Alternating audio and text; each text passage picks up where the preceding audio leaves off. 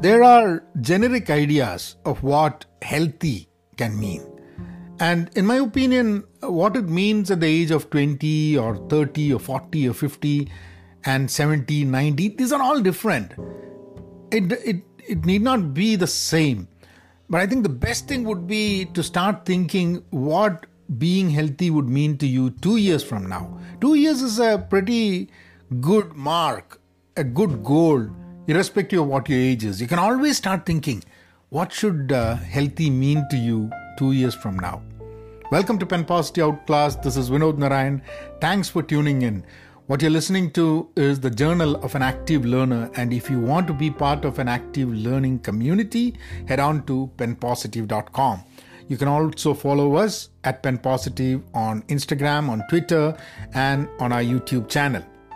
I say that we need to look at the 2 years mark because, and I'm thinking that nothing drastic happens and we just continue to work on our idea of healthy living in an okay world. Not a perfect world, but in an okay world.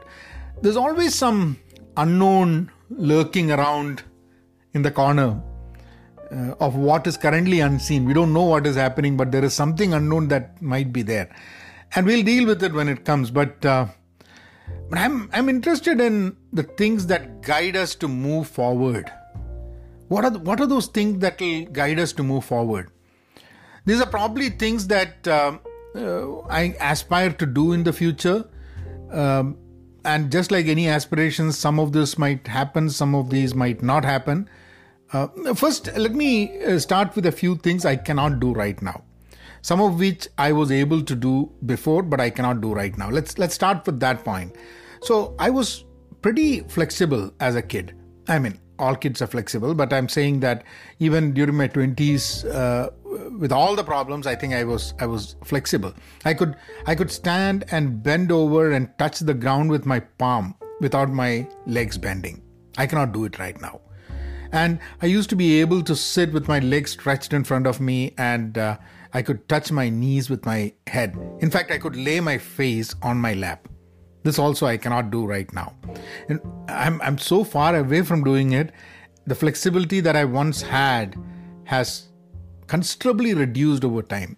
I wouldn't call myself, even now I'm flexible comparatively, but not to this level. I would really love to be able to get back to that kind of a flexibility. So practicing that and getting the body to be in that kind of a position would be a good goal to target, I think. I have never been able to do pull-ups and the body weight would have been the reason. I'm not sure if that's possible unless I lose a lot of weight and gain the needed strength on my arms and shoulder. But with the pain on my shoulder that keeps coming, I don't know if that's a good idea to pursue pull-ups. But probably I'll consult with someone and in the field and then see if that's something that I can pursue. Running, that's always been so tough for me. Even jogging for that matter. This has to do with not being an athletic kid and also the years of smoking I did before I finally was able to quit. And it has ruined my stamina and probably my lungs capacity. Even as a kid, I was not much of a runner. And I'm not planning to do any marathon or anything, though I once dreamt of it. But what I'm thinking is half an hour running, non-stop. I need to be able to do that in 2 years' time. And maybe it need not take 2 years, but this is what I'm saying, because I don't want to do a 2 months, 3 months. I want to give a long time, 2 years' time for achieving something. I have tried running on treadmill and I've been able to jog for like 20 minutes. But running on the ground is quite different from jogging on a treadmill. So I think I should first try to be able to jog for half an hour and then probably run for half an hour. I do take weights right now, and I've learned that as we grow older, we lose muscle mass. And we need to work on building the muscle mass. So for me, what I figured out is that when I go to gym, muscles develop pretty well and quickly. So I don't have any problem with muscles building up, but I think more rigor into using weights and building muscles would be something that I need to target. So in the next 2 years, if you look at it, these are the things that I'm planning. Can I run for half an hour? Maybe jog at first and then run, as I said. Be flexible enough so I can do the feats that I mentioned earlier and build up muscles a bit, not six-pack, but build up muscles. Pull-ups, maybe when I try this routine for some time, I might be able to do pull-ups down the line.